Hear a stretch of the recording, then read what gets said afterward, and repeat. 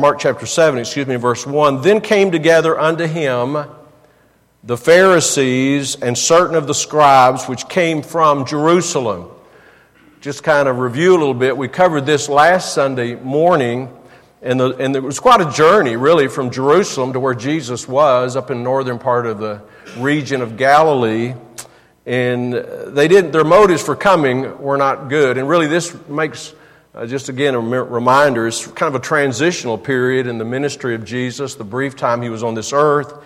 And the opposition toward him is really going to take hold after this and during this. Verse 2 says, And when they saw some of his disciples eat bread with defiled, that is to say, with unwashen hands, they found fault. That was the theme of our message last week about just fault finding and the danger of having a critical spirit. They found fault. For the Pharisees and all the Jews, except they wash their hands oft, eat not, holding the tradition of the elders. And just keep that word tradition in your mind. And when they come from the market, talking about their tradition, when they come from the market, except they wash, they eat not. And many other things there be which they have received to hold, as the washing of cups and pots, brazen vessels, and of tables. Then the Pharisees and scribes ask him. Now they're finding fault. They're seeing that Jesus' disciples do not meticulously observe their traditions. And so then the Pharisees and scribes ask him, Why walk not thy disciples according to the tradition of the elders, but eat bread with unwashen hands? He answered and said unto them, Well hath Esaias prophesied of you hypocrites, as it is written, This people honoreth me with their lips, but their heart is far from me.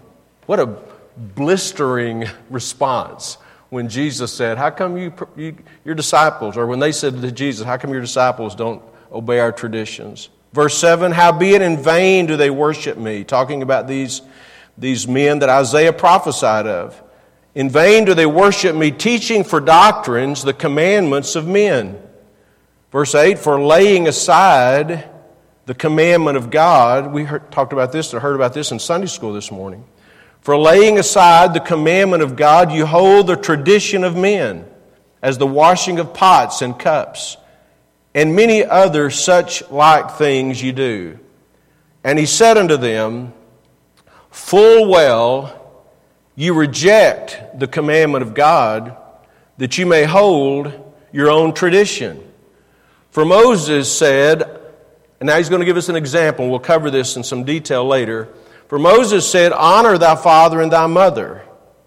And, also in the Old Testament writings, Whoso curseth father or mother, let him die the death. That's what the Scripture says. But ye say, If a man shall say to his father or mother, It is Corban, that is to say, a gift, by whatsoever thou mayest be profited by me, he shall be free. And you suffer him no more to do aught for his father or his mother. And here's kind of summarizing the issue with these Pharisees. Making the word of God of none effect through your tradition, which you have delivered, and many such like things you do. So it was really a conflict between tradition and God's truth. And I just want to use that as a title today because we're going to look at these two things together. Truth or tradition. And let's pray as we begin. Father, thank you again for the opportunity to open the Bible. And we thank you for providing for us, preserving for us your very words. We ask you to bless as we study. We pray the Spirit of God would be our teacher. Help us to have attentive minds. Help me, Lord, as I seek to teach and preach the Word of God. Help us to rightly divide the word of truth and receive with meekness the engrafted word, which is able to save our soul. We thank you in Jesus' name. Amen. You may be seated. As I mentioned, this word tradition is mentioned numerous times here in this passage. As a matter of fact, it's found in verse 3, holding the tradition of the elders. Verse 5, the tradition of the elders. Verse 8, you hold the tradition of men. Verse 9, you keep your own tradition. Verse 13, making the word of God of none effect through your tradition. So he's talking about their traditions. And I think it'd be worthwhile to take just a moment and just think about the place of tradition. Now, what is a tradition? A tradition is something that is transferred or transmitted from one person to another or from one generation to another. And they had received these traditions to hold on to them. Verse 13 says, they delivered them. Verse 13, you've not only received them, but you've delivered them. They've been passed on to you.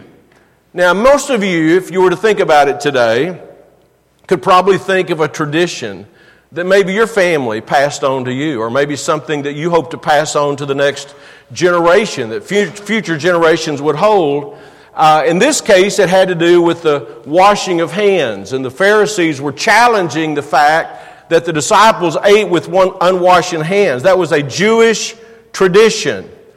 Now, this matter of washing their hands, though, was not just about personal hygiene. It was really about ceremonial cleansing. And in verse 4 it says, "Except and when they come from the market, except they wash, they eat not." In other words, when you've been out in the market and you come back, you have to wash. And a part of that was to remove these Jewish people, to remove the contamination that they might have picked up from rubbing elbows with the Gentiles. This was a part of their prideful religious system. You have to wash your hands. And they were very prideful about those traditions. And, Jesus addresses this further on in verse 14, for instance. When he begins to tell the people, "Hearken unto me," we'll cover this next week, "every one of you, and understand there's nothing from without a man that entering in can defile him." These religious people had these traditions because they wanted to cleanse themselves from the defilement that would come from the outside. And when Jesus is going to teach them, and we'll cover this next week, we're not defiled by what's on the outside. We're defiled by what's on the inside. And we'll get to that, as I said, a little bit later. So these are traditions that these people had, and others even related to washing. Look in verse 4, he says, "And many other things there be which have received a hold, as the washing of cups and pots, brazen vessels, and of tables." And some people believe that they were so concerned, if they were about to use a eating utensil, that if the Gentiles had touched it or something, so they would dip it in water. And the word there, this washing, is similar to our word for baptism. They dip it to cleanse it. And they were just obsessed with these traditions. It was basically religious ritual. It's just going through these rituals. And the disciples were guilty because the Pharisees made an issue of it. In verse 5, the Pharisees asked him, "Why don't your disciples, according to the tradition of the elders, wash?" Why aren't they walking and doing what the tradition says that they should? This is not the first time Jesus has been confronted because he broke the tradition of the Pharisees. He broke Sabbath traditions. Jesus never broke the law. Jesus never broke the law. But he broke with Sabbath traditions about how far you could go on the Sabbath day, or eating corn in the field on the Sabbath day. And so he's kind of butting heads with them over these issues. So just think about this matter of traditions for a moment. Are traditions wrong?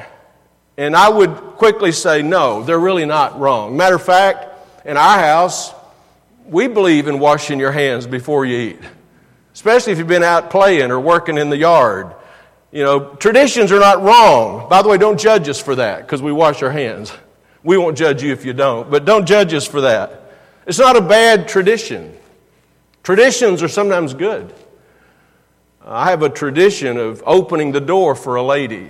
I learned that as a kid. My grandfather, who was not a saved man as far as I know, but he wore a hat all the time, and he'd tip his hat when he'd meet a lady. That was sort of a tradition.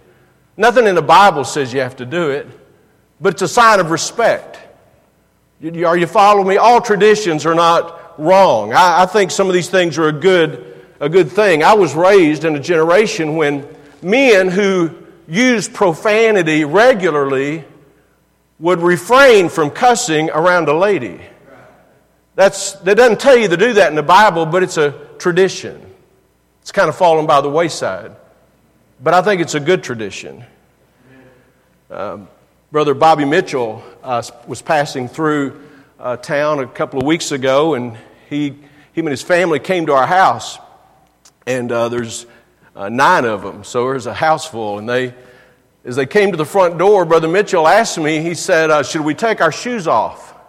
I said, yeah, this is holy ground. No, I didn't say it. Should we take our shoes off? And I said, well, we normally take our shoes off when we come in the house, but you don't have to. Come on in like you are. He says, no, we do the same thing. Out of respect for us, he kind of held to that. There's nothing wrong with that. Nothing wrong with that. For a lot of us, I think about this just looking around the auditorium today, but for a lot of us, I grew up, I can remember as a kid going to church with my mother at the church where both sets of my grandparents went to the same little country church. And this was kind of ingrained in me that people kind of put on their Sunday best to go to church.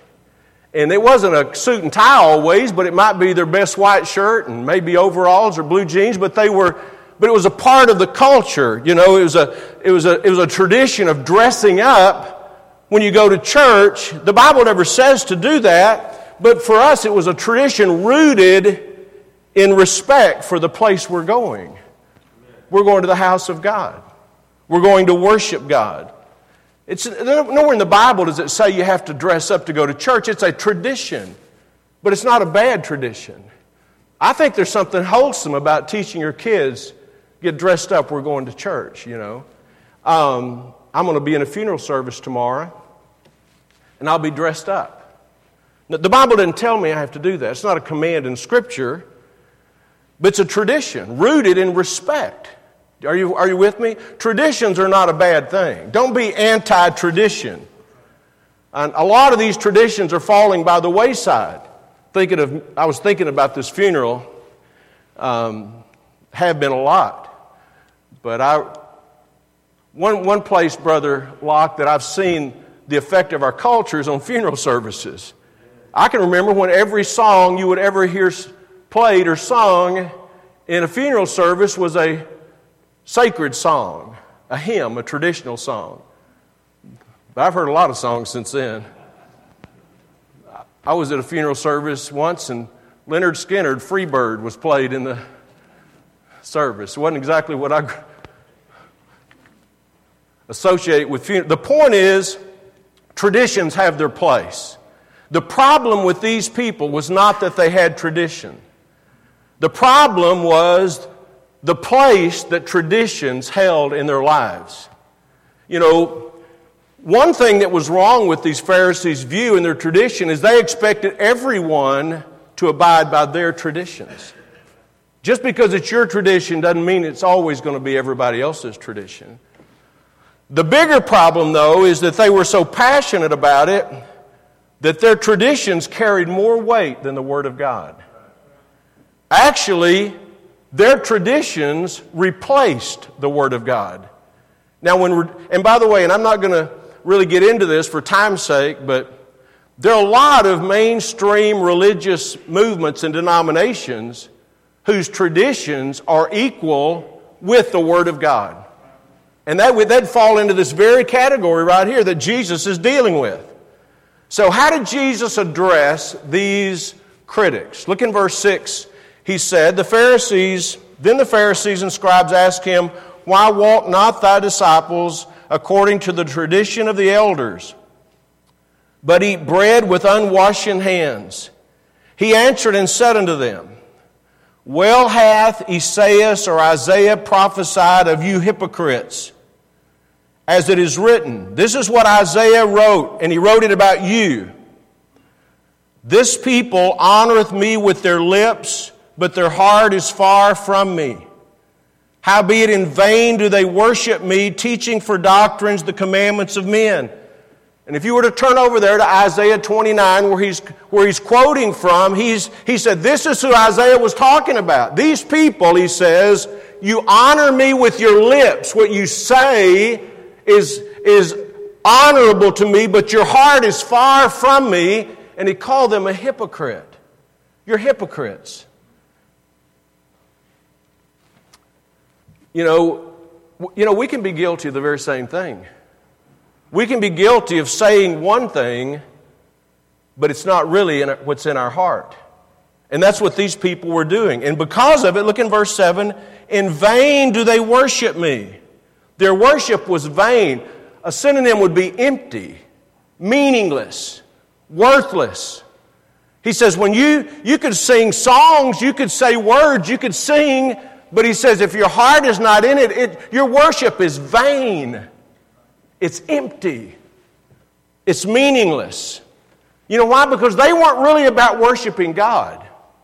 They were really about keeping their traditions and enforcing their traditions. Verse 8 says that they laid aside. Look at verse 8. For laying aside the commandment of God, you hold the tradition of men. And this wasn't the only way they did it. He says, as the washing of pots and cups and many other such like things you do. For them, religion had just become a lot of traditions. And you know what? The same thing can happen to us. Just going through the motions. Saying the words, singing the words. They practice a lot of these things. Now, this is a serious accusation against especially these religious elitists, these zealots, these Pharisees. It's that you've taken the Word of God and you've laid it aside so that you can keep your tradition. Their worship had just become a system of man-made rules, but not heartfelt worship. It wasn't about surrendering to God. It wasn't about worshiping God. It wasn't about loving God. It wasn't about being closer to God. It was just about being committed to their traditions. Verse 9 says, full well you reject the commandment of God, that you may keep your own tradition. So these were not just traditions. They were traditions that replaced the Word of God. I hope you can see the difference in that. It's not just anti-tradition. I mean, we've got a tradition around our house. We brush our teeth every once in a while. But we don't replace that with the Word of God with that. And that was the issue he was taking with these people. This is a serious charge that Jesus is leveling against these people, giving tradition the same weight as Scripture. Paul wrote about this in Colossians 2. He said, beware lest any man spoil you through philosophy and vain deceit, after the tradition of men, after the rudiments of the world, and not after Christ. He wasn't saying every tradition is wrong, but don't let your spiritual life be spoiled because of traditions that take you away from the Word of God, that replace the Word of God. And God's people, and this is so elementary, but it needs to be said. God's people ought to live by the Bible.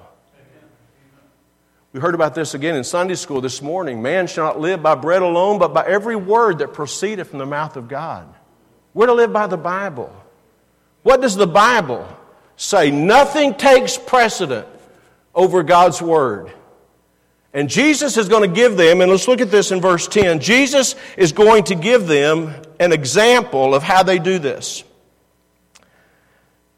For Moses said, now here's, Jesus is quoting one of the 10 Commandments from Exodus 20. For Moses said, honor thy father and thy mother.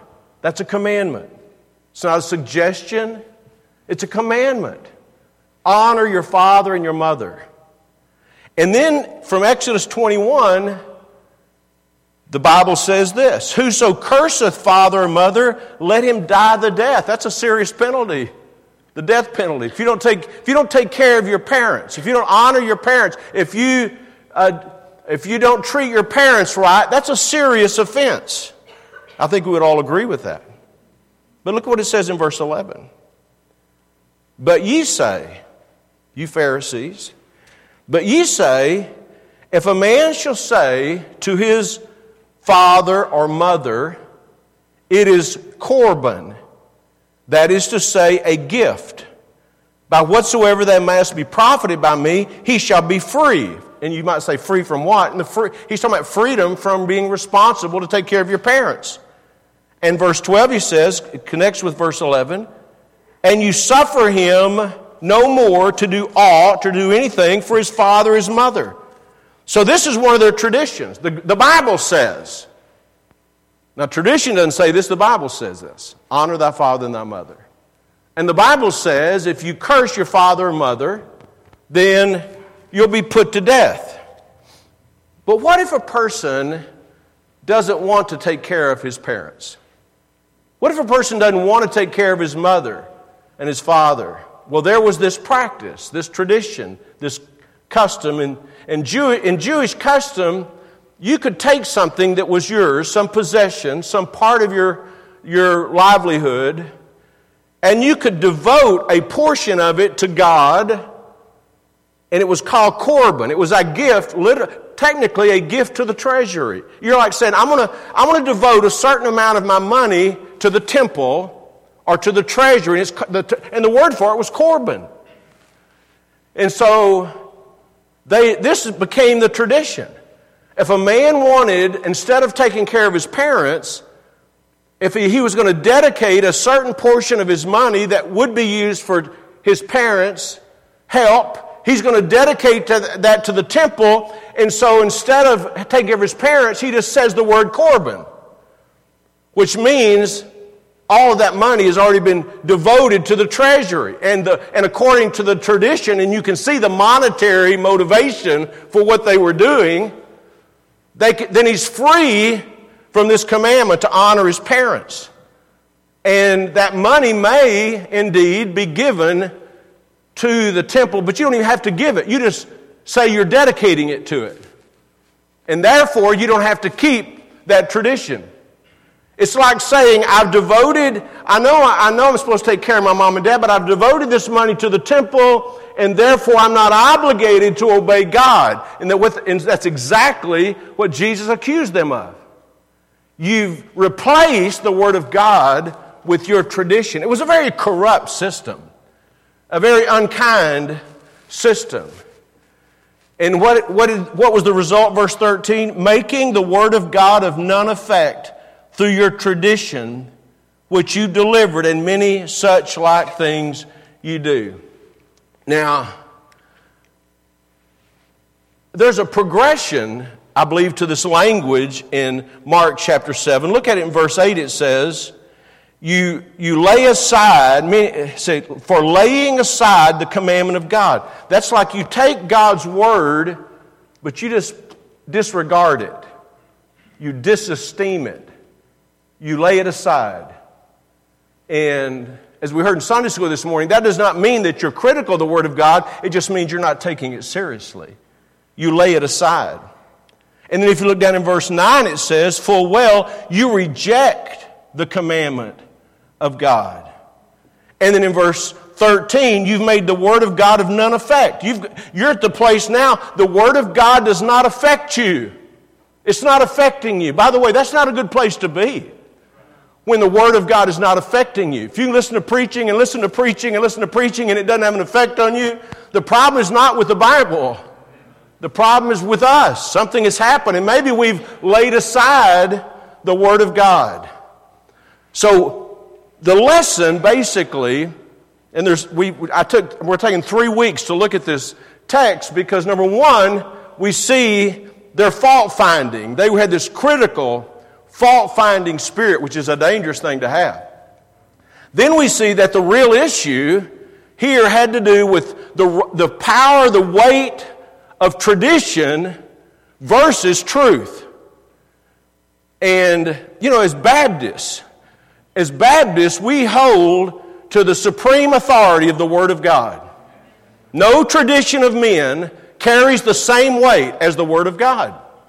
And you say, well, why don't you just say as Christians? Because a lot of people who profess to be Christians hold a lot of traditions that aren't in the Word of God.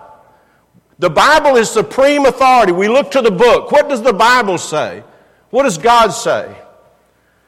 And then the last thing we'll look at is next week is Jesus saying the defilement that you're having is not coming from externally. It's coming from within you. Really gets to the heart of the matter. No pun intended. I love this passage of Scripture. I think it's such an important passage. I think it's important because historically of what we find in the Scripture, but hear me, I think it's important because we can find ourselves in the same place. We can become like those fault finders where we're obsessed with looking for something wrong. And that's exactly what these people were like. And that's a bad place to be.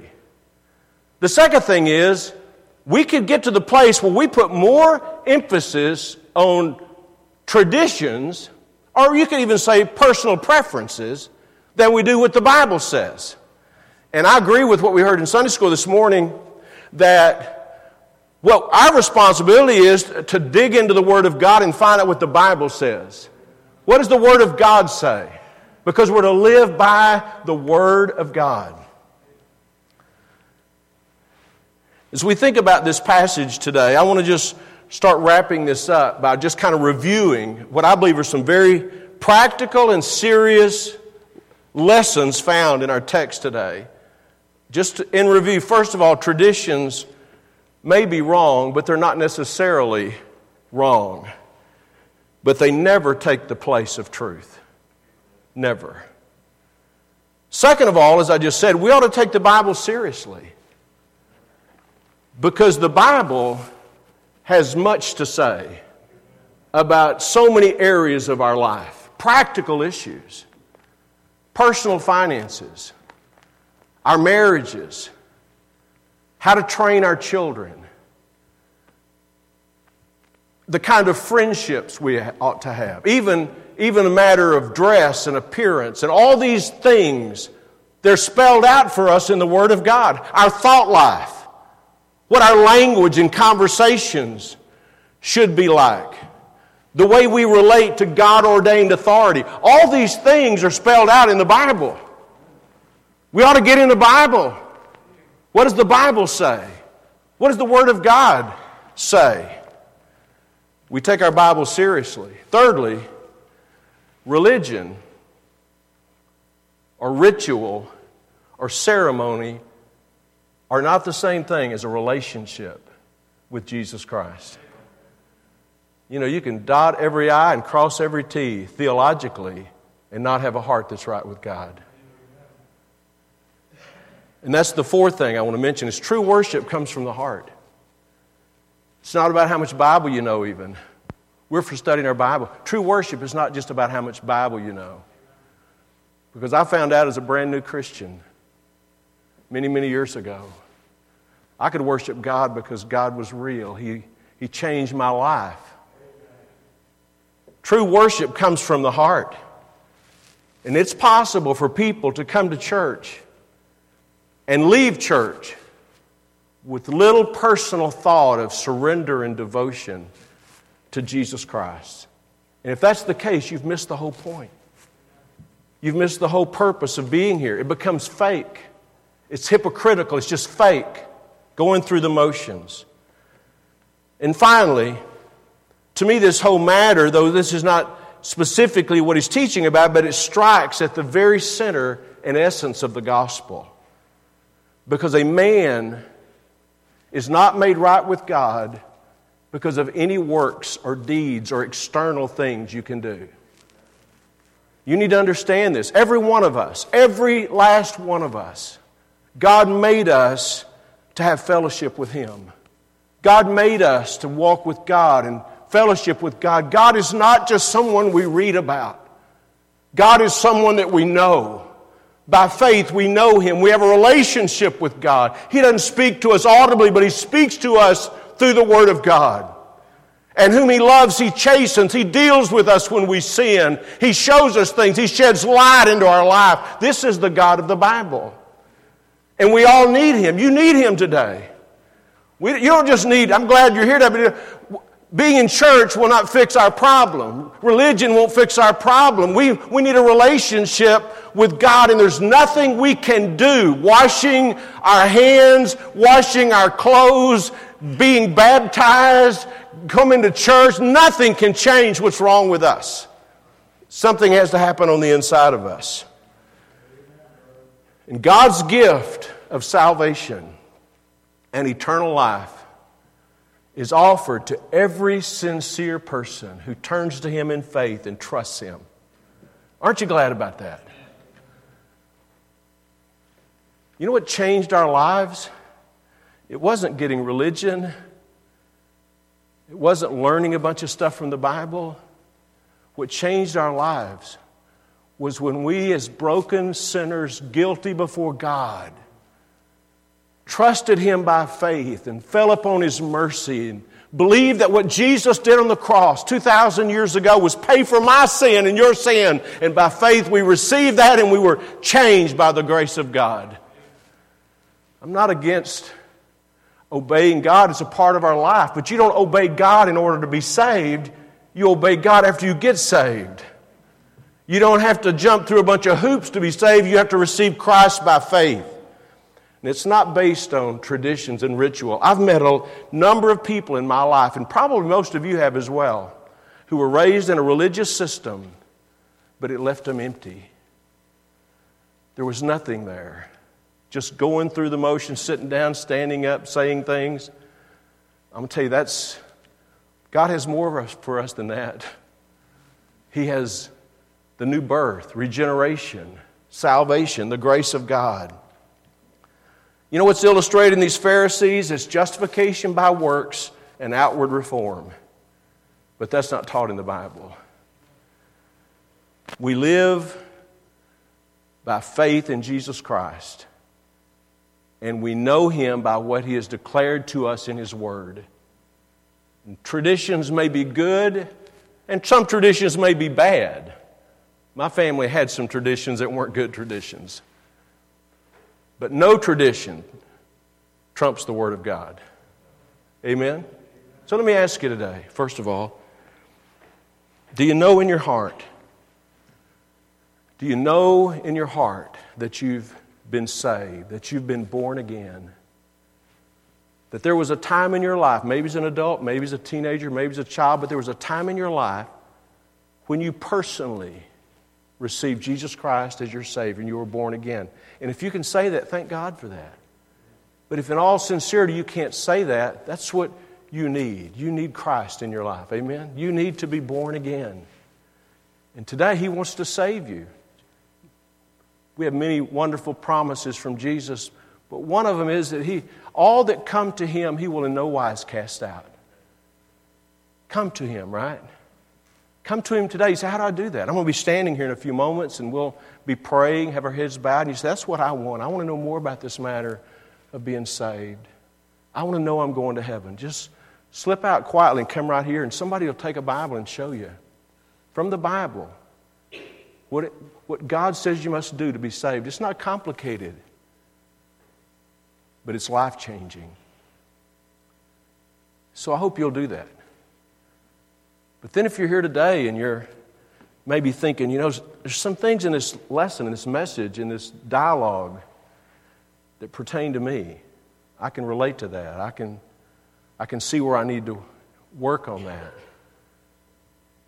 Areas maybe we're not being obedient. Areas maybe we're putting more weight or responsibility on a tradition than we are on the Word of God. You ought to say, God, I want to get this right. I want to live by the Word of God. There's no example in the Scripture. There's no place in the Scripture where God says it's okay or commendable for His children to lay aside the Word of God. We're to be serious about living by the Word of God. Amen? Amen.